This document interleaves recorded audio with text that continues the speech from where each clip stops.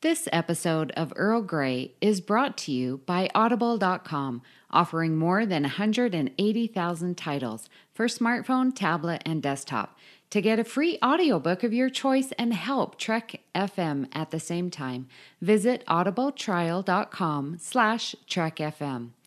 And also by Enterprise in Space, an international program of the nonprofit National Space Society. Find out how you can help science and education and become a virtual crew member aboard the NSS Enterprise Orbiter by visiting enterpriseinspace.org. Hi, this is Robert O'Reilly. My name is Gowron. Honor to you and your house. You're listening to Trek FM.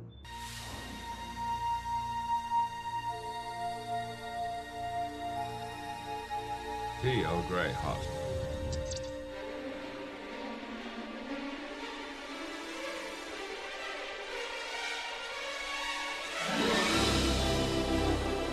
Hello and welcome to Earl Grey, Trek FM's dedicated Star Trek The Next Generation podcast. I'm Lee Hutchison, I'm back again, and I'm joined as always by Richard. You seem to be the only one that's never on holiday or ever takes a break, Richard. You're a true hard worker. Soon enough, I will be taking my vacation, and I worry. And, well, Amy is unfortunately on holiday today, so I'm sure she'll be as excited to listen in as she would be to take part. So today we're joined by Duncan Barrett, and I've got an exciting introduction for you, Duncan, to let people know who you are, which is shamelessly stolen from Amazon. Because if you've got a biography on Amazon, surely that's like the number one vetted introduction. So I'm going to go with that one. So Duncan Barrett, our esteemed guest today, is a writer and editor specializing in biography and memoir. He grew up in London and studied English at Jesus College, Cambridge. In 2010, he edited the First World War memoirs of pacifist saboteur Richard Skirth, published as Reluctant Tommy. He's co-author with Nuala Calvi, is that correct? Mm-hmm. Of a trio of Sunday Times top 10 bestsellers. I don't even have one. The Sugar Girls, which was ranked second in the history bestsellers of 2012. G.I. Brides, which was also a New York Times bestseller in America. And The Girl Who Went to War. His first solo title, Men of Letters, Post Office Heroes Who Fought the Great War, was nominated for the People's Book Prize. And as I'm sure he'll tell us all, he's written a Star Trek book as well called... I have, yeah. Exactly. It's called Star Trek: The Human Frontier. It's an old book. It's the first book I ever wrote. Funnily enough, it was I wrote it with my mother. My mother's an English professor, and this was when I was in my sort of late teens, and I was quite into Star Trek then, and she was kind of interested in Star Trek too. So we ended up doing this book together, looking at kind of literary, historical, the kind of influences on Star Trek and Star Trek's kind of cultural meaning in a sense. And so that book came out in around 2000, and then last year for the big 50th anniversary, the publishers wanted an updated edition. So I went back and rewatched a lot of Enterprise and kind of late Voyager and so on, because that was the sort of cut-off point for the original, the first edition, and tried to weave those things in. So and also the new version of the book has a much better cover, because Aaron Harvey, the wonderful Trek FM designer, designed the cover and did a really great job on it. Excellent. So do you want to, before we kind of maybe dive into the topic, tell us a bit about your Star Trek history and, favorite shows or episodes, or how you got into it, and what kind of, for most of us, just doing a podcast or maybe listening to one is kind of the extent of our fandom. For you, you've actually written a book, got it published not once but twice. That's kind of pretty awesome going for a fan credit. Well, I think once you got it published once, getting it published the second time is probably a bit easier. But yeah, I got into Star Trek really when I was about, I guess, sort of 11 or 12. I'd seen a few episodes. I think I'd seen a few episodes of the original series growing up, but I'd never really. I have a sort of very vague memory of seeing maybe The Devil in the Dark, I think, at a friend's house, but it didn't really kind of make that much of an impression on me. But it was more when I had a while off school when I was about 11 or 12. I had a bout of glandular fever, or mono, they call it in America, Richard. You might know what I'm talking about. And I was off school for ages, basically. and extremely bored because I was basically in bed. I was too tired even to read a lot of the time. So I was watching, Lee will know what I'm talking about. I basically lived on a diet of This Morning, day in, day out, watching it from beginning to end. This is a daytime TV show that you don't necessarily want to watch the whole of, let alone, day after day.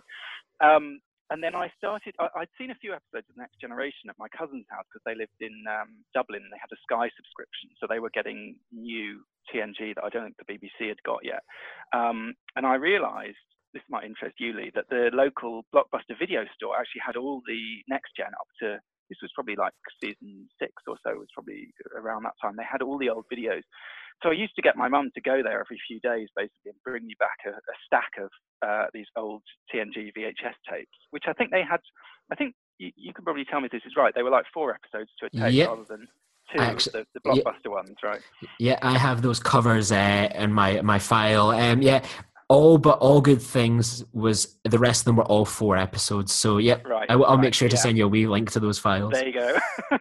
So that was basically my kind of Star Trek education, was just sitting in bed day after day, plowing my way through these tapes and, kind of getting myself caught up on Next Generation that way. And then I think that must have been around the time that DS9 was launching. So I sort of got into that from the beginning, and Voyager obviously from the beginning too. And that was sort of my kind of early fandom. And then I guess I watched Voyager through to the end. I gave Enterprise a try, and then I don't know if it was partly the show, but it was also partly I was sort of going to university around that time. It was I kind of drifted away from it basically. I think the combination of Insurrection, Nemesis, plus Enterprise kind of killed it a bit for me, and so I went into a bit of a sort of a less hardcore fan period.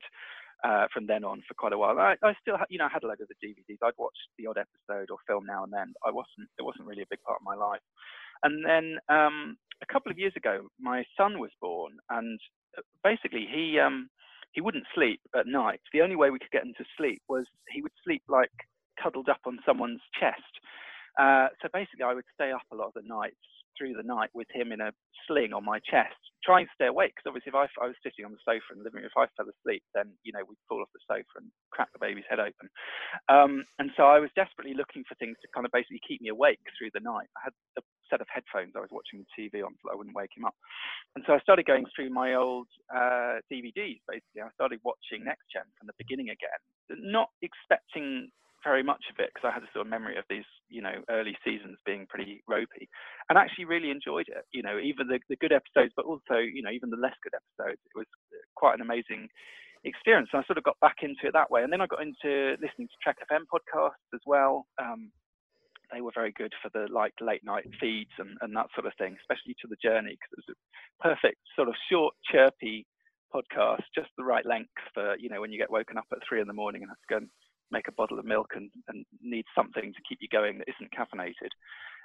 So I sort of got into Trek FM like that, and that kind of encouraged me to go back and, watch a few more Star Trek episodes. And then really, I guess, we're partly working on the second edition of the book. I got much more into it again last year, but also I decided to do the From There to Here complete works rewatch. Because I've had a bit of a head start anyway with the episodes I've been watching, and that was just an amazing experience. Really, going back and watching every single episode. It was at times it was a bit of a trial. I mean, it's a lot to get through in a year, but that was just an amazing kind of nostalgia trip. A lot of it for me, going back to these episodes, and in many cases I remembered where I'd seen them the first time, but then also coming back to them with kind of new eyes after a period of time, because I guess they were like those sort of favorite episodes that maybe I had gone back to in the meantime, but then other ones that I literally probably hadn't seen since they were first broadcast. And when you're in your mid-30s watching something, you're viewing it through different lenses really to if you're a teenager, and appreciating different things, picking up on different sort of themes or different aspects of those stories. And that, I guess, sort of brings me up to now. That's such an excellent story there, Duncan. So thank you so much for coming on, first and foremost, to share your story. But that's not where it ends. That whenever we get someone to come in and join the team for a week or two, we always like to throw the forum open to them. So you've picked quite an interesting topic for today's episode, Duncan. Do you want to tell people what we're going to be discussing today? Sure. Well, I was sort of racking my brains because you asked me to come up with a topic, trying to think, well, what could we talk about? And I don't know, Richard, whether this made it all the way to America, but there'd been quite a lot of publicity recently about Prince Harry talking about his feelings about losing his mother at an early age, and his kind of, the counselling that he received for that and so on.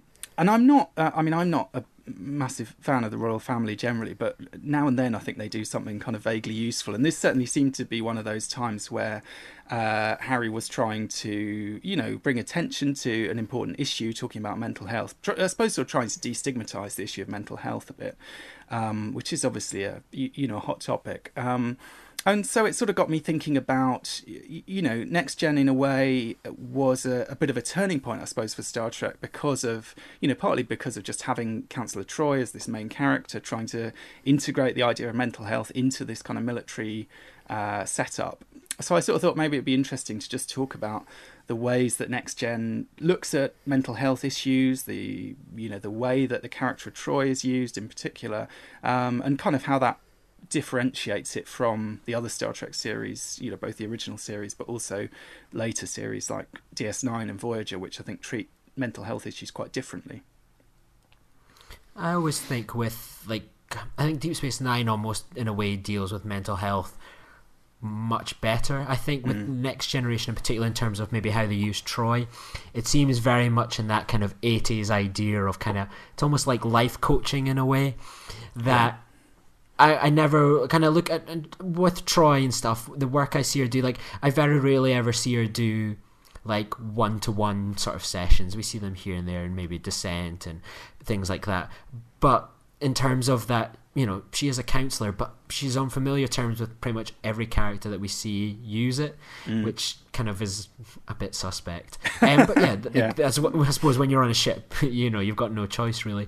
But I always view kind of Troy more as a bit of a life coach, that she's there advising the captain, and she, essentially just using her telepathic skills to go, he's a bit annoyed, and she gives the odd little bit of advice based on that. But I always just see her more as perhaps of a life coach, and that Deep Space Nine, kind of based on the writing, in things like Waltz, for example, really go into kind of mental health more on the nose, as opposed to perhaps the 80s version where it's a bit more floral, I think. Yeah.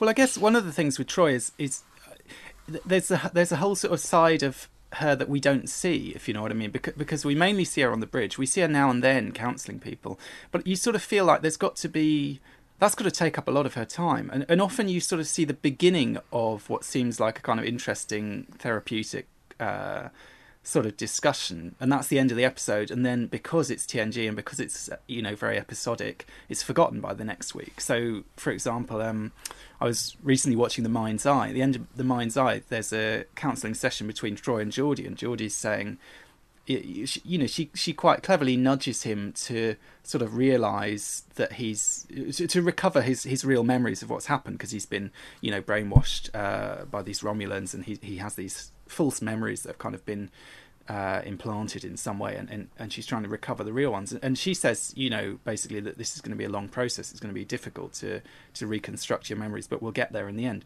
Of course, we don't see that, so we don't see the weeks and months of work that she puts in there. And, partly I suppose that's because it is, at the end of the day, it's a kind of action, adventure, exploration kind of show. It's not it's not, what was that show called with Gabriel Byrne? Was it called In Treatment? That was basically just counselling sessions week after week. Oh, I missed that one. Do you know the one I mean? I can imagine that being on one of the backwater channels. Yeah. It was quite interesting, but you're basically just watching people's counselling sessions, 1 week after the next. But I mean, I think the other thing with Troy is that there's a kind of... there's a weird tension, maybe. The idea of bringing her in and bringing in this sort of the idea of counselling as being important, that was obviously there, and that was obviously, it was kind of a sign of the times, maybe, because psychology had become a lot more, in America particularly, a lot more of a kind of normal, a sort of normalized thing. Do you know what I mean? Like everyone has their shrink or whatever. It was a kind of, that was sort of part of the culture. It was developing in that way.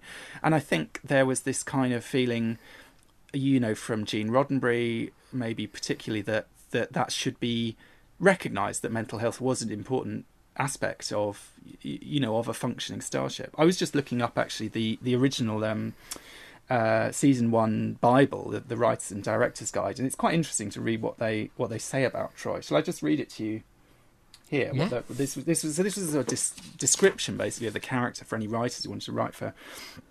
It says, Troi serves as the starship's counsellor, where her Betazoid abilities are especially useful. Her starship speciality might have been known in earlier days as psychologist or psychiatrist, but in the 24th century the science of human behaviour has grown into a much more precise and important discipline.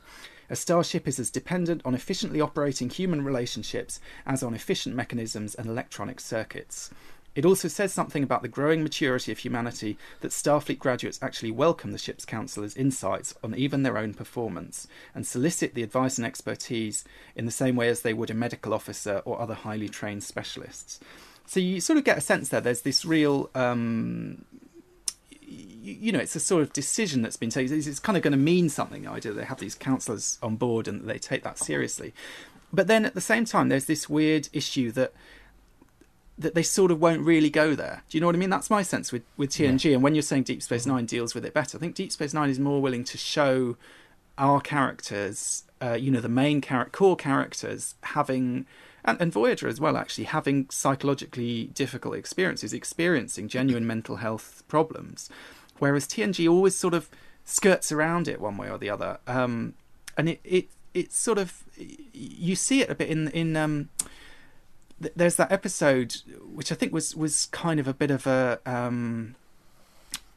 Is not a turning. I was going to say a turning point. Is a non-turning point, but a kind of sticking point, I suppose. Was the one with Jeremy Astor, the boy whose mother is killed, and Worf sort of takes him on. And there was a big argument around that when that episode was being written. That basically Gene Roddenberry had a massive problem with it because he felt that. He claimed that in the by the 24th century, people wouldn't suffer with grief in the same way. It wouldn't be such a problem because these evolved humans would sort of. It seems almost like they'd have become Vulcans by that point. They'd have become masters of their emotions in some way, so that even a child wouldn't be expected to react in the same way to losing his mother as a child today would. And I think a lot of the writers basically felt, well, this is ridiculous. I mean, for a start, how can we write a TV show if people can't react in normal human ways to traumatic experiences?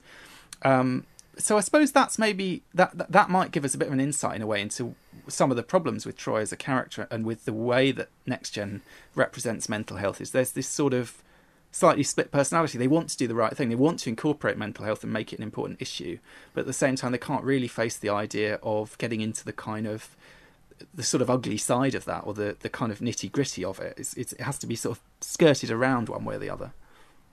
I think in a way that it maybe has the cop-out that TNG is very much peacetime, family time, whereas Deep Space Nine, they go to war, they're on this outpost in the middle of nowhere. Voyager, they're stranded in the Delta Quadrant, so they're kind of, their mental health is probably much more strained and frayed. Whereas in TNG, they have very little to complain about, I guess. Although, or at least Troi did her job right. That's true. Maybe she's just such a great counselor that everyone's very well adjusted. They didn't even have to do an episode. yeah. So, kind of obviously with it being kind of a military navy kind of organization, did you kind of recognize, say, from your kind of experiences, Richard, someone of Troi's ilk and kind of your military setup that you've got experience of, or is the idea of Troi, helping and advising a bit kind of airy-fairy? Honestly, I really think that TNG really missed a very golden opportunity to actually tackle mental health, and I really wish Gene Roddenberry realized that mental health is probably never going to ever disappear, because I think in the early 90s, late 80s, they didn't really see it as a chemical imbalance, because that's ultimately what it is. I mean, based on your experiences, it's basically a chemical imbalance, and then everything goes haywire all over the place, or at least that's my understanding of it. And I really wished that they would understand, because I mean, I think at that time, really, PTSD really wasn't understand. It was called shell shock beforehand, and I think it recently just became PTSD and now PTS, whichever one you choose.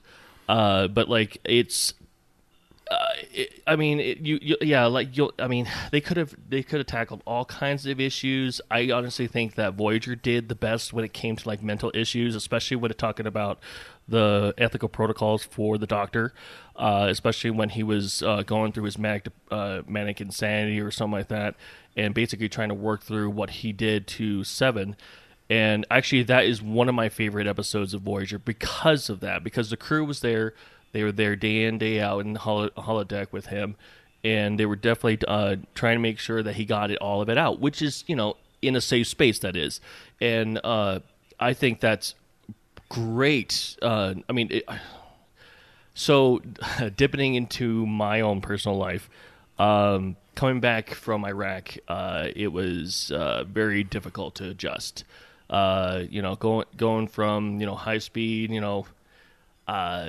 day in, day out missions and stuff like that, and having to deal with people that no, I'm not going to say deal, more like cooperating, because we did cooperate with a lot of people out there. We got a lot of stuff done out there, but like lots of rebuilding and helping out families and whatnot.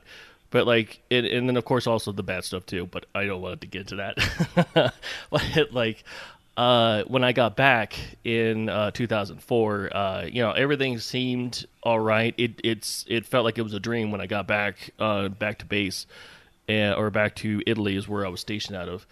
And when I came home, everything just still felt like a dream. And I think when I got out of the military in 2004, and actually settled into civilian life, it got really difficult. As in, sort of like, why am I here sort of thing, it's not like, but like when I went to, and when I went to counseling and everything and try to figure things out, because I had more anxiety issues than I had anything else. But like, going through, we have here in the U.S. we have vet centers. Basically, in most of the bigger counties have one or two vet centers. Obviously, the smaller counties can't afford that, but we have a lot of volunteers and vet camps. But but basically, those vet centers are basically a safe space where you can vent. Now, unfortunately, it's only like 2 hours, an hour or two, or something like that, and sometimes you can't get everything out in 2 hours or an hour. But like that's ultimately what I loved about. The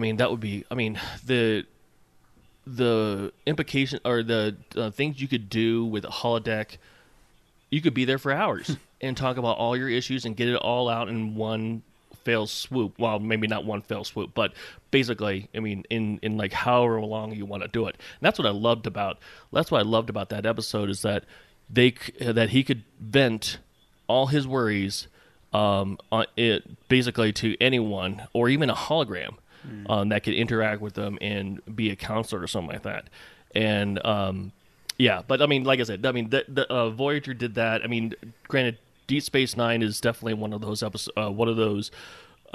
series that I attached to pretty hard to, mainly because of the war. Yeah, I've been through all that, especially when Nog lost his leg. It was. I didn't lose any limbs, but you kind of. When we're all out there, it's kind of like what we lose. We lose something, a piece of ourselves. Like, what was it? Jarhead is a perfect example. We're always out in the desert, and we will never leave. And in a sense, that's kind of how I feel. About when we talk about like PTSD issues and what you leave on the battlefield and whatnot. But Star Trek is fantastic. Star Trek is fantastic, especially Deep Space Nine and Voyager. I really wish they would have done something with TNG. I really did. And Enterprise is another good one too. I really like what they did in Enterprise as well. Lots of discussion about. I don't know exactly about mental health, but they do talk about more how people deal with it. Tragedy. Some people avoid it. Some people, and obviously you can tell, like, Tucker didn't want to deal with it because his sister died and wanted to basically bury his feelings, whereas everyone basically on the crew wanted him to talk about it, and they definitely wanted to, just basically get it out. I mean, and that's great therapy, especially when you have family that cares.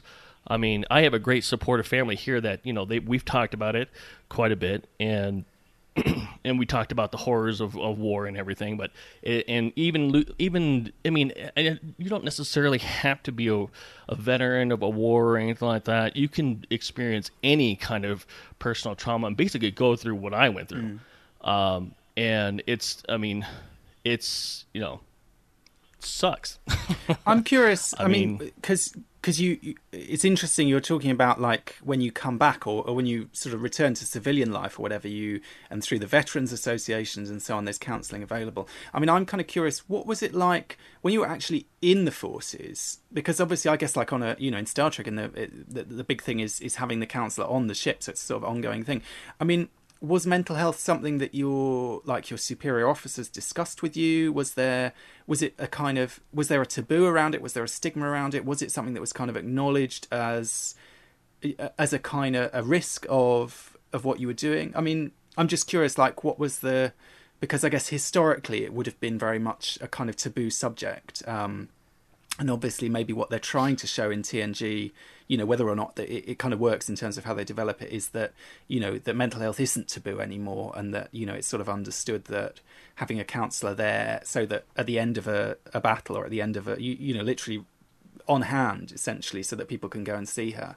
I'm just sort of curious how that, lines up with your experience in the contemporary military, and, how those issues are sort of dealt with. That's actually very interesting you say that, because obviously we know Gene Roddenberry was World War II, I think it was. I think it was a bombardier or something like that. Yeah. So he would probably know about more about this than I would, and mainly because of his what generation he was a part of. So yes, it's considered, it is taboo. It's very, before like, let's say my dad's era, which is Vietnam, or like Vietnam and previous, and even filtered down to Desert Storm as well as post 9/11. It's all right. I'm just gonna say it. It's a pansy freaking. Basically, it's a pansy thing to say to someone, or it's basically. Yeah, it's basically a pansy way to get out. Is basically how we call it, in the service. It's basically you're weak. You're completely weak, and I can't even tell you how many veterans, Vietnam era and above, and even to this day, Desert Storm, a lot of people don't want to come out and say, "Oh, I have PTSD," because a lot of the veterans who say they don't. And I mean that in quotations, that it's just that you're lesser of a person than I am or am. It's like, I'm not going to say I'm not. I mean, and it reminds me of an argument that I had with some of my former unit members, and going through my issues and everything, and I was like, everyone has a different boiling point, and yours might be higher than mine or this person or someone else, but eventually you'll get there if you have enough trauma. And that's ultimately, I mean, when I got out, I had nothing but support. So I never came home. Well, no, I got accused as a baby killer in Dulles, but yeah. But yeah, when I got back from Iraq, I came in. I confronted basically. Well, I didn't confront. I ran into, more like it, into an activist group, an anti-war activist group, and basically got called a baby killer, and everything. Even though I joined before the war even started, but whatever. I did my job. So, but yeah, like it sucks. It sucks that people have to go through that, and it's one of those things that I mean, it's gotten less and less over the years, and I think to this day it's actually not I haven't heard anyone call anyone names, call them weak or anything like that, or whatnot. And I have quite a few veteran friends who have been overseas. But yeah, like it's, well, maybe not to their faces. I don't know if they do it behind their backs. I honestly don't know. So what would be, I mean, but like, so I'm just curious, say when you were out in Iraq, I mean, was there any kind of mental health provision on hand in the field, or would it be very much something that would have to happen, back home in America? I mean, because obviously you have medics in the field, don't you? If someone's physically injured, you've got someone who knows how to stitch them up or whatever. But so if there's psychological stuff, is very much something that you bring back. I mean, I'm just thinking from a Star Trek perspective, it's kind of interesting because you see, so we have the counselor on the ship who's kind of in the thick of it, and they're day by day. But in a way, what you often see is I'm thinking like, say, of the episode Family, Picard's way of dealing with that kind of emotional trauma really is he doesn't deal with it with Counselor Troi on the ship. It comes out when he goes home. And you see the same thing in Enterprise with Archer, don't you? That he has the very similar episode home after the whole Xindi storyline, and he's kind of coming to terms with his own sort of guilt and his feelings about the things that he's done. And it's sort of, it is very much that sort of thing of like trying to readjust into not necessarily civilian life, but kind of ordinary life. So like for Archer, he finds it hard to adapt to the way that people are treating him. They're saying he's a hero and he saved their lives and so on. He feels like he's failed kind of morally.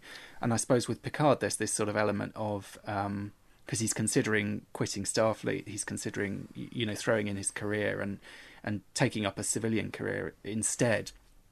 And it's this that sort of brings out these issues. There is this sort of sense that it's when the separation maybe is necessary to bring that kind of, to bring that beginning of that sort of healing process, or at least acknowledging what the problem is to begin. I mean, it's interesting with Picard. I was thinking about this, although it's another strange contradiction. Although he obviously values Troi very highly, he's very respectful towards her. She has a big position of, symbolic position on the bridge at his side. But he's actually not very good at talking to her. I mean, I was thinking both in Generations and First Contact. I mean, in First Contact, she's down on the planet, so they don't have much to do with each other. But he's a bit in denial when he does have more serious kind of mental health sort of episodes. He kind of pushes her away. I mean, in Generations, he does talk to her in the end, and there's that very moving scene where he talks about having lost his brother and his nephew. But before you get to that point, several times he's said to her twice, I think, "Oh no, don't worry, I'm all right. It's fine. There's nothing wrong." And then she comes to see him, and she says, what's happened? And he says, "Oh, it's just a family business or something." He tries to brush it under the carpet. So even this captain who, on the face of it, acknowledges the importance of mental health, who kind of recognises that these things, are not taboo and are not to be stigmatised, when it comes to himself, he can't really. He's sort of in denial about it. He can't really engage with it. And in First Contact, you see that to an even greater extent. He's really lost the plot basically, and he's so resistant to being told that by his friends, by his colleagues, by people who've known him for a while. And it's only finally in the end, Lily Sloan manages to get through to him by sort of smacking him around the head with it practically, by pushing him to this extreme where he suddenly kind of sees what he's come to, sees what a desperate situation he's come to, and then he's able to kind of begin to process that in a more healthy way, I suppose. But so it's sort of interesting. You've got this character who on the one hand seems to be very responsive to this whole idea of therapy and talking and the mental health needs of the crew, but at the same time, when it comes to himself, isn't really able to ask for help. I think that's kind of common, to be honest. Like, as someone that has studied and carried out counselling, for example, I think that is very common. For example, I think the difficulty with Troi being so familiar with the crew is it makes it very difficult. Like, I can only speak from my point of view. Like, when I was doing kind of counselling training, for example, you go into like little groups, triads, and what you would do is you would play the counsellor, counselling one of your fellow students, and someone would watch from the group and take notes, and then you would move around in the circle. And then you would go off and have lunch together, or you would go back to the classroom, and then you would do the same thing next week and next week. And quite a lot of the like kind of my fellow students, some of them would be so open, just straight away, just talking about their feelings. And others like myself, and I can only speak for myself, and I'd be thinking like, why do I want to, like, we would have a practice session, for example, where like the topic would be a tough part of your childhood or something like that. I'm thinking like, why do I want to tell someone a really personal, maybe horrific or upsetting thing, and then go, okay, then move around, and then I'll go see you at lunchtime, and that person would look at you perhaps thinking like, oh yeah, that's Lee there, that thing happened to him as a kid. They might pity you or might judge you or anything like that. Whereas if you go to see, say, a counsellor that, you know, is just strictly to you, and you're not going to see them kicking around in your office place next to you in the couch, you'll be thinking like, you'll be more prone to be open. And like with what the kind of job and work I've done, like, we have to get counselling as part of it, because, you know, if you're counselling people, you've got to make sure that you are mentally okay to go off and do the same thing. So when I do that, when I get that, I go off and meet someone that I don't know who they are, or, well, I know who they are, but they're not someone that I'm going to bump into in the canteen having small talk while waiting for chips, or I'm going to see them on the, you know, the class night out or anything. There's someone that is strictly there as a counselling role. And I think the line with Troy and like being so familiar with the crew makes that very difficult for people to come forward. Like, it's almost probably like what we probably are with wives and partners sometimes, you know. Oh, is everything okay? Oh yeah, everything's fine.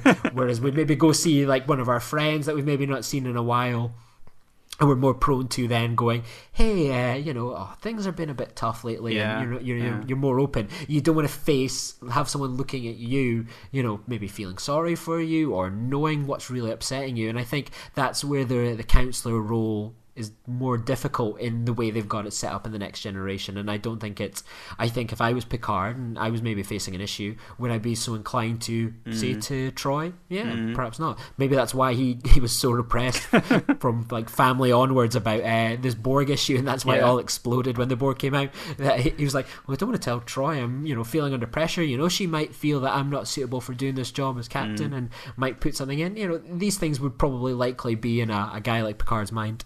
Well, there's a theory. It's not only did she crash the Enterprise, but she caused the whole, you know, crisis of first contact by being too friendly. Exactly. I think there's an element with Troy of occasionally she can seem a bit. Sometimes, like for comic effect or so on, they have her doing things which seem slightly unprofessional. And I mean, I don't want to, you know, emphasize that too much, but I'm just thinking she can be a bit sort of gossipy and a bit sort of.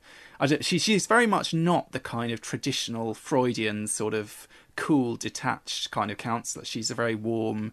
She is kind of like a friend as much as there's a kind of similarity with, I suppose, Guinan, who is performing the same role in a kind of a more informal context. And you do occasionally get with Troy. I mean, I'm thinking actually this is a Voyager episode, not a Next Gen episode, but there's the one where she's counselling Dr. Zimmerman and the Doctor, and she basically throws her hands up in the air and says, well, your problem is you're both jerks, and walks out of the room. And I mean, like, it's funny, you know, it's a nice comedy moment, but at the same time, if we're supposed to see her as essentially, you know, like, as it said in that document, a psychologist or a psychiatrist or whatever, there are kind of professional boundaries that would seem to be, you know, crossing in a way. And I don't know whether that's just partly that she's at the mercy of, you know, writers kind of fishing for a bit of comedy or a bit of comic relief, and the idea of the counsellor kind of behaving inappropriately is part of that. But I suppose that's kind of the danger. And you're right, you know, she is quite friendly with them all. I mean, they're a friendly crew, and you know, she's one of them, so why shouldn't she be? But at the same time, if you're Geordi LaForge and you've spent months talking to her about your problems with women and lack of confidence and so on, then, you know, do you want to be having a drink with her in the bar and do you know what I mean, with all of that in the background? Yeah. I actually did the From There to Here on that episode, and I put on my counsellor cap and said that Troy was negligent to be acting like that. Even if she's joking, it's like things like that can really put people off, like going towards counsellors or viewing counsellors as a bad experience. I've worked with people before that they were like, well, I didn't want to maybe, you know, work with like go back to counselling or be with a counsellor because I told someone my problem one time and this counsellor maybe laughed or was dismissive of it. And I know it's all a bit of a joke and stuff, but if I put on my serious cap, I would say, well, that kind of can be prone to why putting people off counselling, for example. And to go back to an earlier point, I had a person that I knew that worked in kind of did some stuff in Afghanistan, and as far as I'm aware, they had the same approach, that out there in the field there wasn't really the mental health support. I imagine it's probably changed a bit now, surely, but it was more focused on coming back. And I think that's perhaps, I'm not too sure. I definitely think they do need counsellors on deep space ships, because I probably would go mad working on one of these, and I wouldn't want to be going on a 5-year mission and then after the fact getting counselling when my mental health could essentially cause the destruction of a ship or crisis, really. Yeah. When I was in 2000, or when I went overseas in 2003. They actually didn't have anything like that. From my understanding is that they do now. Mm-hmm. I was in the Army, so in the field it's a little different. It's kind of difficult to do that, especially when bases move and operations change and all that kind of stuff. Mm-hmm. But I do know that the person that we relied more on was the chaplain. Mm-hmm. He came out if say for instance, I think. Unfortunately, he visited Charlie Company more than us, and that was Alpha Company, and they took a lot of casualties, unfortunately, and he was there all the time. Well, not all the time, a lot of the time. We barely saw him, but it definitely fell to the chaplain, because I think he was the only one that actually had any kind of counseling experience. Because like I said, we had a medical team and a medical platoon, and all they could do was patch you up physically. I mean, mentally, no, I don't. Yeah, as far as I could tell, they had no one like that. But if someone got bad, or anything was a danger to everyone else, mainly because of their mental issues or whatever was going on, whether it be personal or combat, they actually got medevaced out in medical evacuation. That's what medevac means. But they usually got medevac to the next biggest hospital, and we did have a hospital over there, and I think it was either in Balad or Baghdad. It might have been at Kuwait, over at Kuwait. But they flew them out to whatever the nearest hospital was that had those facilities, and that's how we dealt it. Now I don't know about Navy. I'm assuming they do. I mean, as big as the ships are, I would assume they would. Because you'd have a stationary point for having someone have an office or something like that. Exactly, yeah.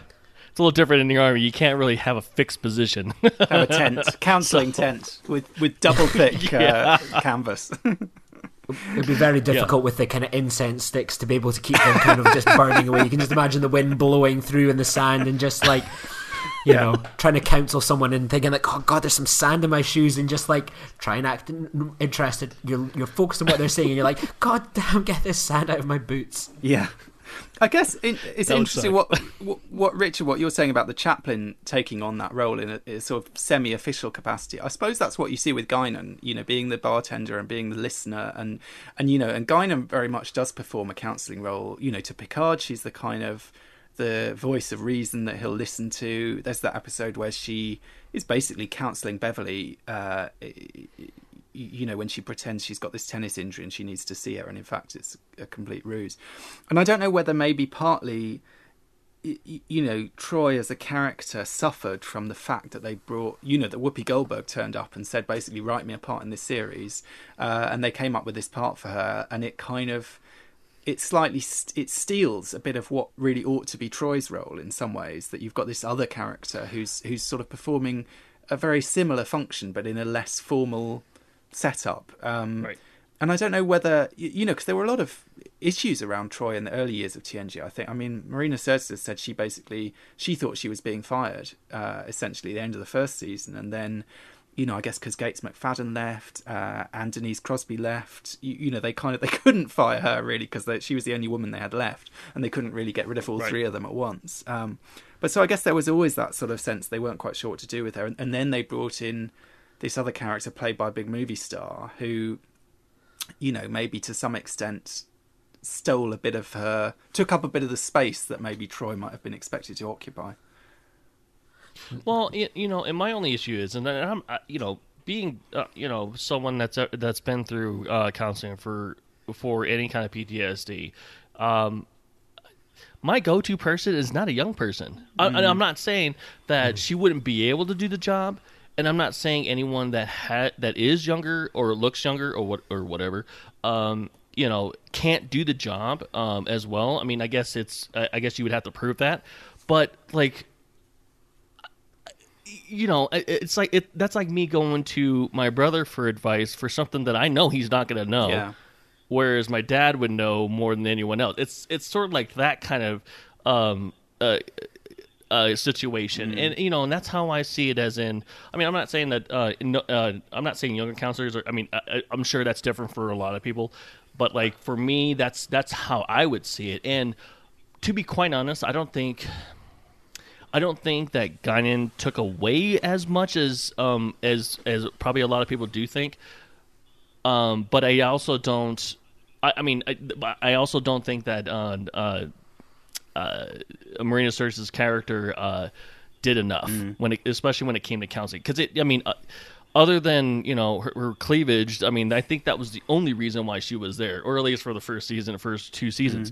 But like, I mean, and it's great. It's great to look at, but after a while, it's like, really.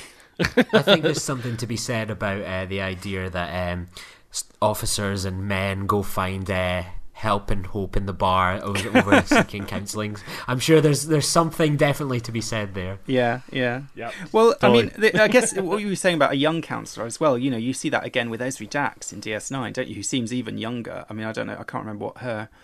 It's like pretty much her first assignment, isn't it? She's fresh out of, doing her psychology training or whatever. And I think that is very difficult for someone to come in a situation like that, and be counselling people who've experienced things that they haven't. Well, I mean, obviously counsellors deal with people who've experienced things they haven't, but maybe that's one reason why a lot of people go into counselling as a second career, don't they? It's people make that switch maybe later in life when they've had more kind of personal experiences themselves. And I guess with Good luck trying to get into counselling, that's for sure. I guess with Guinan, she's got that to a massive extent, hasn't she? Because she's, we know she's hundreds of years old, and she's got this whole sort of wisdom and. But I suppose, I mean, you were talking about the chaplain. I mean, the chaplains. I mean, I don't know about your chaplain, but like, I'm just still thinking historically, like in the First World War or Second World War, the company chaplains might be, only in their early 20s too. I suppose maybe by being part of the church, they've got this kind of there's an association with something ancient. Do you know what I mean? And that they're supposed to be wise beyond their years and so on. And maybe for a counsellor that's harder. But I don't know. It's an interesting. Well, go ahead. Sorry, I didn't know what you were saying. No, well, I was going to say is like our chaplain was actually. I don't want to stereotype. I mean, he had a lot of gray hair, so I'm assuming he was probably in his 50s right. or something like that. And it's really hard. I mean, it's really hard to take advice from someone that's younger than you, especially. I mean, it's like, and then when you get to that age when you're the elder. It's like, who do you take advice from? I mean, I'm not saying that. Obviously, everyone's experiences are different. I'm not taking it away from that, but I mean, there's only so much a book or training can take you. I mean, life experience is, paid in, paid in gold. I suppose from someone that kind of in that line, like I think I can feel that way. Like I'm young. I'm just 30, so I can still class myself as a millennial. I'm not willing to embrace that I'm in my 30s yet. Right. But when I'm working with like individuals, that most of the people I work with are kind of in their 20s and maybe teens, those sorts of ages. Historically, is what I've worked with. Right. But when it's worked with kind of older people, they've got a different mentality towards these things, and they're not necessarily willing to trust it. It's something that, as you kind of point out, Richard, earlier, like it's something that's considered a pansy thing, a wimpy thing, or whatever like that. There's still that kind of old school attitude towards mental health and talking about the problem, and I think there's been kind of a lot of focus on that lately. I mean, you just have to look at kind of male suicide rates are just terrible. But I think that from kind of a counselling technique perspective, like the people that I've worked with that are older than me, and ultimately, like, you can have life experience, but some of the problems that, you know, you look at all the different individuals that kind of come through my door and my roles and all their different backgrounds. I mean, I would have had to have lived 1,000 lifetimes to come close to taking off everything that I've heard or people come in and say. Like, the best thing you can do is to let people talk in a way, and, you know, it's not necessarily give advice. We're not there to give advice as such, but we're more there to kind of open up the space and allow kind of exploring through things, and not necessarily saying you should do this, you should do that. It's more perhaps just giving a little bit of advice, having someone to listen to, and letting the person, whether it's yourself, Richard, whether it's myself going along, whoever that comes in through the door, letting them kind of take things where they're wanting to go, and then more so using kind of your experience, your training to kind of point the questions, ask them to explore and help them come to the answers themselves, as opposed to going, well, from my advice, this is what worked and what's that's worked. You know, you see cases, but it's always that person-centered approach, having a different idea, you know, treating everyone as their individual, and not saying, well, this worked for me or this worked for Richard or whoever, this might work for you. Like, let's see how we can make it work for you. And that involves a lot of talking and listening, as opposed to kind of advice, I think. I guess you're right. Exactly. Yeah. Sorry, go ahead. Just on this sort of idea of you know, counselling someone older, I guess you know we do see that in Deep Space Nine with Ezri counselling Garak. There's that episode where Garak's suffering from claustrophobia, and he is extremely hostile to the idea of any kind of therapy, and particularly from someone much younger than him. And you know, he sort of says, "You're a child, you don't know what you're talking about," you know, and he's very kind of contemptuous of her. I mean, I suppose at least with Next Gen we don't see that. You know, the kind of reactions that people have to Troi, they do treat her with respect. They do seem to take her seriously. They don't seem to sort of... I mean, maybe occasionally there's a scene where someone is a bit, you know, a bit funny about their needing therapy or whatever. But generally, it's sort of accepted. That's part of the thing. I feel like there are other episodes in Star Trek, though I can't think of any off the top of my head, where I'm sure like O'Brien or someone like that makes a remark about, you know, not... Hard Times, is it? I don't know. Yeah, it might be, but I'm just trying. I'm sure there's an episode of maybe it's Deep Space Nine. It could even be Voyager, where there's discussion about, you know, whether to have a counsellor on board or whatever. And someone sort of says, "Oh, I don't like it when there's a counsellor on board." Basically, I know it might be. I think that was Voyager. No, or it could I think that be was Voyager because I know. No, I know what it is. It's the episode of Deep Space Nine, The Sound of Her Voice. Which is yes. So it's just before yes. Ezri comes on board, and they have this basically therapeutic relationship with this woman over the phone, you know, over the subspace or whatever. And I think and that's the episode where O'Brien says to her, you know, "Oh, I don't mind talking to you. I hate having to talk to the counsellor." You know, as if that's sort of part of the job of being in Starfleet, is every so often you have to go and see the counsellor. And he doesn't like it, you know, but he doesn't mind talking to this woman, which I suppose goes back to Lee's sort of idea that, you know, you fight the person you meet in the bar you don't mind talking to, but the professional who you know is making notes and is going to put it in a report or whatever. There's this sort of anxiety about it. Just about the subject of age, though, I was just looking this thing from the TNG Bible. It actually says about Troi, this is the physical description of her, as tall and slender, appearing about 30 years old, but no doubt she's actually somewhat older. So there's this kind of idea that, I suppose because she's, you know, half alien or whatever, that maybe she is meant to, and I suppose Marina Sirtis does play her as quite a sort of centered, quite a... you know, she does have a kind of a calmness and a kind of wisdom to her that maybe seems a bit older. But so I guess there's that idea that her alien side gives her, in the same way as Guinan's does, but maybe not to the same extent, gives her a kind of a bit of age and a bit of gravitas and so on that they're obviously going for. And of course it also gives her empathy, which is, I mean, one of the weird things is with Troi, I think, that the counselling that we do see her doing, she doesn't use her empathy very much. I mean, you think like being a counsellor, being able to read people emotionally, that, you know, with that level of accuracy would be a massive asset. And in The Child, for example, in The Loss, when she loses her empathy, she basically says, "I can't do my job anymore. I can't do my job without this," and has, you know, is really resistant to the idea that she could be a counsellor in the way that everyone else, you know, any human being is, where they have to rely on, you know, listening to people and reading between the lines and you know, picking up on the subtext and all these kind of things to work out these things. But generally speaking, despite that, she doesn't make much of the kind of extra level of intuition she'd sort of have, except for, weirdly, there's again, going back to Voyager, there's an episode of Voyager where she's counselling Barclay, and I actually think I can't remember what the name of the episode is, but I think this is probably Troy's best, better than any episode of TNG. This is Troy's best counselling in some ways. She has this session with Barclay, and she talks to him about this girlfriend that he's got, and she picks up on a kind of a feeling that he's having unconsciously, that he's not articulating. She picks up on that there's something else going on beneath the surface, and actually manages to work out that this girlfriend turns out to be using Barclay, and it's a sort of phony relationship as far as she's concerned.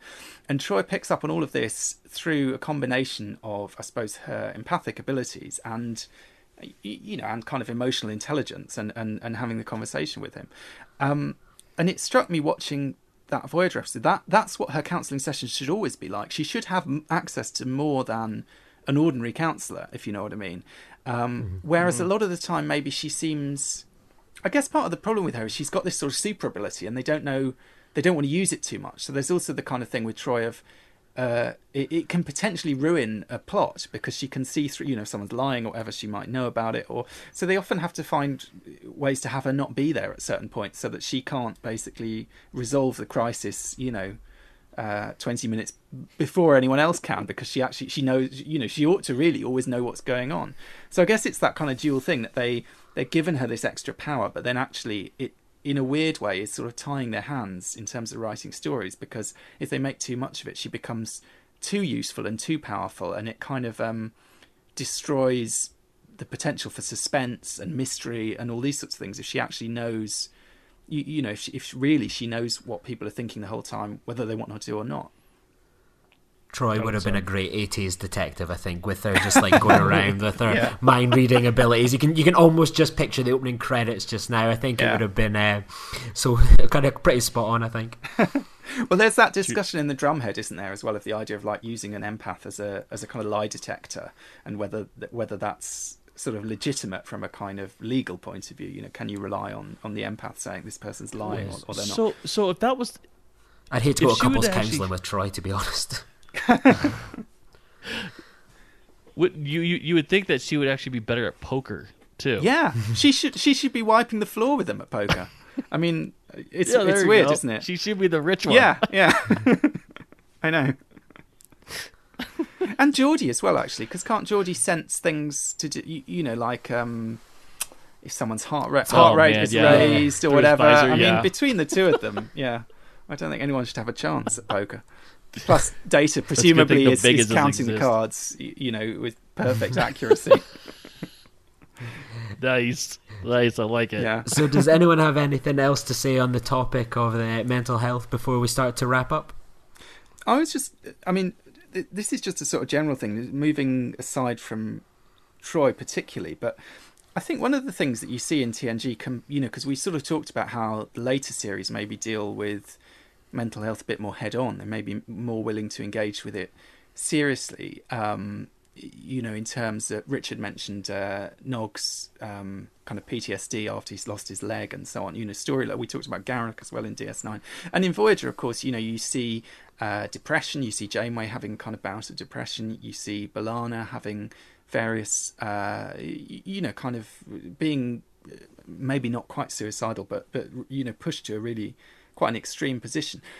And what's interesting, I think, about those series is that what they went more into these kind of issues, and they took them more seriously, and they allowed central characters to experience them, but they also made them comprehensible in a real psychological way. So, you know, B'Elanna has that experience because she's lost her friends, and she feels, you know, maybe guilt about not being there, and then it's experience that would be traumatic for anyone.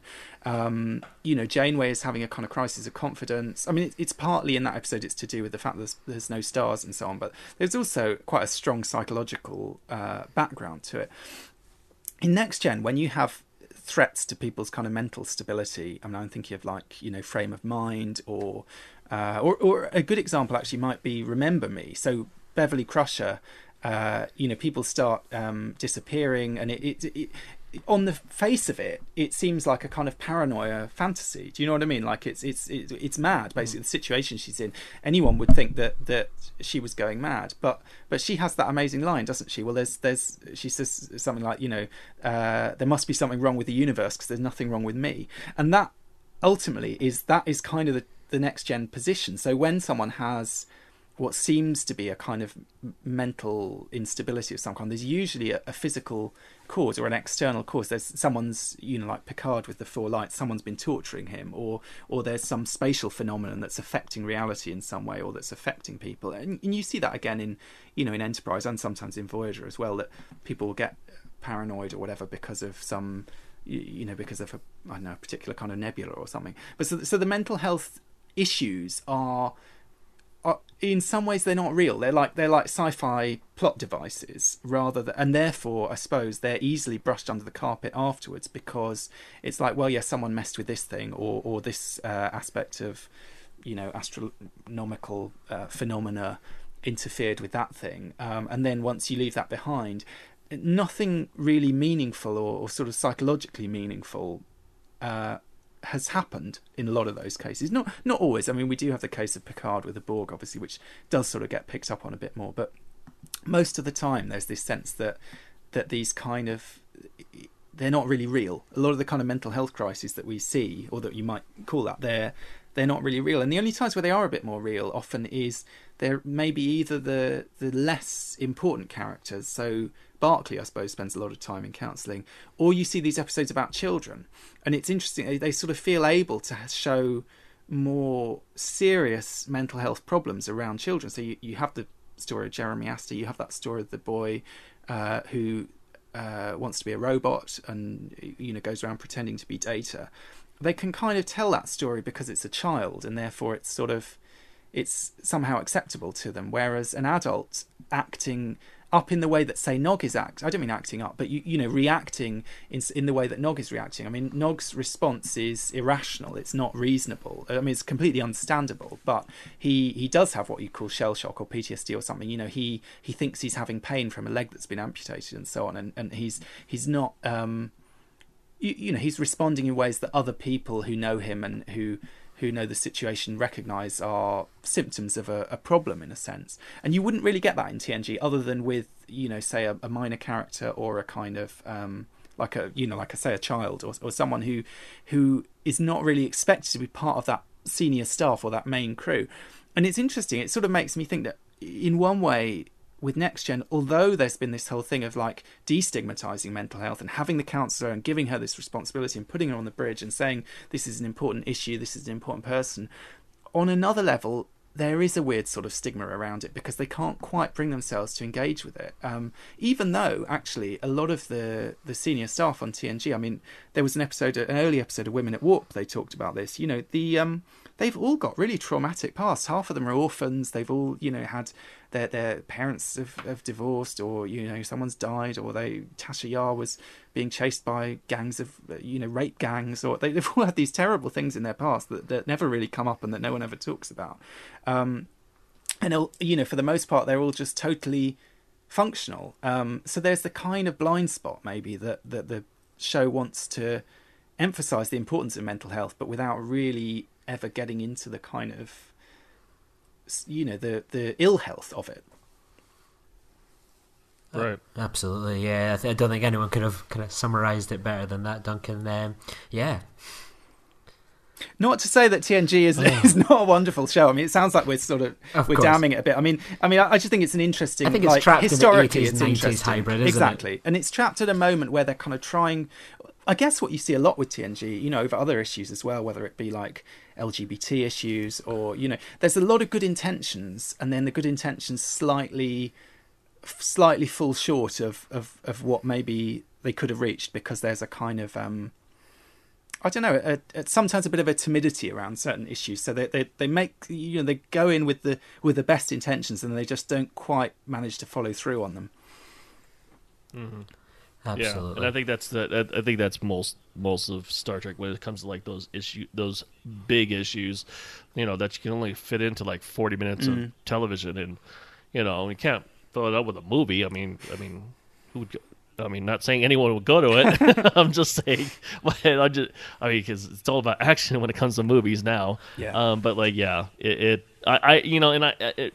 to go off of that, some of my favorite episodes that I watch is like, The Sound of Her Voice is one of my is one I watch. And also Memorial from Voyager as well. Especially when it deals with PTSD issues, and I really wish they would have figured something out. I mean, for Memorial, granted, Janeway said before that they have counselors on board, which apparently the doctor is not the only person that's that's on the medical staff. So, but like, it's. I really wish they would have, instead of saying, this Memorial stopped transmitting, so all of a sudden your issues are taken care of. Mm-hmm. Yeah. So it's like, okay, but like, as much as we've praised Deep Space Nine, I always think of the episode Hard Times, where O'Brien has 20 years of experience of living in a prison put in his head, and then by the end of the next episode he's back to being in the bar again and having a typical cheeky chappy chief. So I think Deep Space Nine, Star Trek, all of it has some way to go in terms of nailing mental health. Definitely. Well, and Voyager too. I mean, one of the things that I suppose is, I talked about that B'Elanna storyline, which I think is a great episode and very powerful. But then it's kind of dropped weirdly. Having brought up this serious sort of crisis that she's going through. There's one other episode where there's kind of. It's not really clear. It's sort of implied that there's a connection to it, but it's really not talked about again. And it does. I guess the danger is it does sort of imply that a serious a breakdown or a serious mental health crisis can be fixed within a week. Somehow in the kind of magic of the future. And however good Councillor Troi is, I don't think she can work that fast. It takes time. Well, thank you so much for coming on today, Duncan. We really appreciate it. It's so great to get you on here, and hopefully we'll get you on again in the future when one of us decides to go away and have a holiday. I could be your holiday cover, sure. Exactly. So, as we mentioned at the start of the show, that you're the author of so many great books. Have you got anything that you'd like to recommend to people, or anything that if someone enjoyed listening to you that they would like to read what you've written in print? Plug away. Well, yeah. I mean, if you're interested in, basically, I mainly write the books I've been doing recently are sort of Second World War social history, generally focusing on women's history. I did a book a couple of years ago about the First World War called Men of Letters, which was about postmen who served in the forces in the First World War. So obviously there's quite a lot there if you're interested in, shell shock as they would have called it then, but the kind of, really people who experienced some of the horrors of war, right up close. And then again, sort of as we were talking about, had to come back and adjust to, going back to work at the post office, and how do you kind of settle back into ordinary life like that. And obviously, probably more relevant, though, is this Star Trek book that I wrote, Star Trek: The Human Frontier. If you're interested in that, you can go to www.startrekhumanfrontier.com and you can find out loads about that there. I also will be becoming a more regular voice on the Trek FM network because Tony Black and I are starting up, it should be launching just about now, a new Trek FM podcast. It's going to be fortnightly, looking at, it's called Primitive Culture, and it looks at basically our culture, the primitive culture being our culture and the way that that's influenced Star Trek. So looking, I suppose largely at the kind of writing process, at the kind of inspiration behind the writing, and seeing it in a kind of historical and cultural, through a kind of historical and cultural lens. So, for example, the first episode that we recorded is about Oppenheimer, the scientist in the Second World War, and how his story was weaved into a couple of Star Trek episodes. We might be looking at historical stories, we might be looking at movies, we might be looking at literary sources, but really sort of working out where are some of these ideas that maybe we're familiar with from Star Trek come from, and how have the writers adapted that source material, to bring it into the 23rd or the 24th century. Hot damn! As someone that is a bit of a social scientist at heart, I'm already hooked on that. I'm listening and like little eyes or like love hearts are blowing into my eyes. So yeah, I cannot wait to listen to that episode. We're all in for a treat with that one. First episode should be dropping soon, I think. So you'll get to see what we're talking about. And also, I mean, one of the things that we wanted to do with that podcast is bring guests on if people have an area that is a particular passion of theirs or that they are particularly familiar with, because it's such a broad topic in a way. I mean, we just recorded an episode about various literary influences, and some of them were books that I'd read, some of them were books that Tony had read, and we were doing our best to kind of speed read a bit in the lead up to the recording. But for example, I think, Lee, am I right in thinking you're a big Les Mis fan? Yes, I do. I can be found singing. Right. Do you hear the people sing in the early hours of the morning after a few too many signs? So for example, so if we get to that episode of Deep Space Nine, we wanted to do something about Les Mis, maybe you might be someone who could come on and share your passion for that story with us. And I think I droned endlessly about it in one of the From There to Here's as well. Yeah. So I'm sure people are screaming for a companion piece. There you go. So basically, I mean, that's one of the things that appealed to us about doing that project is it's a very broad topic, and it also allows us to bring in people with their own passions and their own enthusiasms and so on to talk about how those things relate to Star Trek as well. Awesome. Well, good luck with it. We'll be keen to listen in and support it best we can. Thank you. Absolutely. So, talking about mental health isn't the only thing we've been talking about here on Trek FM. Here's what's been happening on all our other shows. Previously on Trek.fm, Standard Orbit. Best of Both Worlds. It's a good episode. I enjoyed it. I remember when it first took off. Family was 100 times better to me. I'd watch Family 10 times to 1 over watching Best of Both Worlds or Inner Light. Those are the types of things that interest me. And I do enjoy the action-adventure pieces of it. I truly do. But I love seeing the characters, and that's why Wrath of Khan works. Warp 5. It was just mesmerizing to me. And I remember when my dad, a long time ago, had an airplane. He would take us up flying, but never, we'd hold the wheel and say, hey, we're flying an airplane. But I never really was bitten by the flying bug. But it happened right there on a runway in Hawaii, on Oahu. The 602 Club. And we saw it in the first Alien as well. I mean, like the company sent them to the planet to bring that alien back, right? And I didn't remember the part where, in this film, where Burke sent the colonists to go and find the ship on his own without authority from the company. I had forgotten that part. So that was kind of an interesting revelation, seeing this movie for the first time in 12 or 13 years, however long it's been since I've seen this. And that's what else is happening on Trek.fm. Check out all of these shows and join the conversation about your favorite corner of the Star Trek universe and beyond. You'll find us wherever you get your podcast. If you're an Apple user, be sure to hit the subscribe button in Apple Podcast on iPhone, iPad, or Apple TV, or the desktop iTunes app to get the latest episodes as soon as they are published. And please leave us a star rating and written review. If you're not an Apple user, we've got you covered as well. You can find our shows on Google Play Music, Stitcher, TuneIn, Speaker, SoundCloud, Windows Phone, in most third-party apps, and you can stream and download the MP3 file from our website or grab the RSS link. We'd love to hear your thoughts on today's shows, and there are many ways for you to do that. The best places to join the larger conversation is in the Babel Conference, our listeners group on Facebook. Just type Babel, B-A-B-E-L, into the search field on Facebook, and it should come right up. We love interacting with our listeners there, so join the conversation. If you'd like to send us an email, we love those too. You can use the form on our website at trek.fm/contact. Choose to send to a show and select Earl Grey. That will come right to us. You can also find the network on Twitter at TrekFM and on Facebook at facebook.com/TrekFM. If you'd like to help keep all the shows coming to you each week, you can become a patron of the network on Patreon. visit patreon.com/trekfm. That's patreon.com/trekfm to get all the details.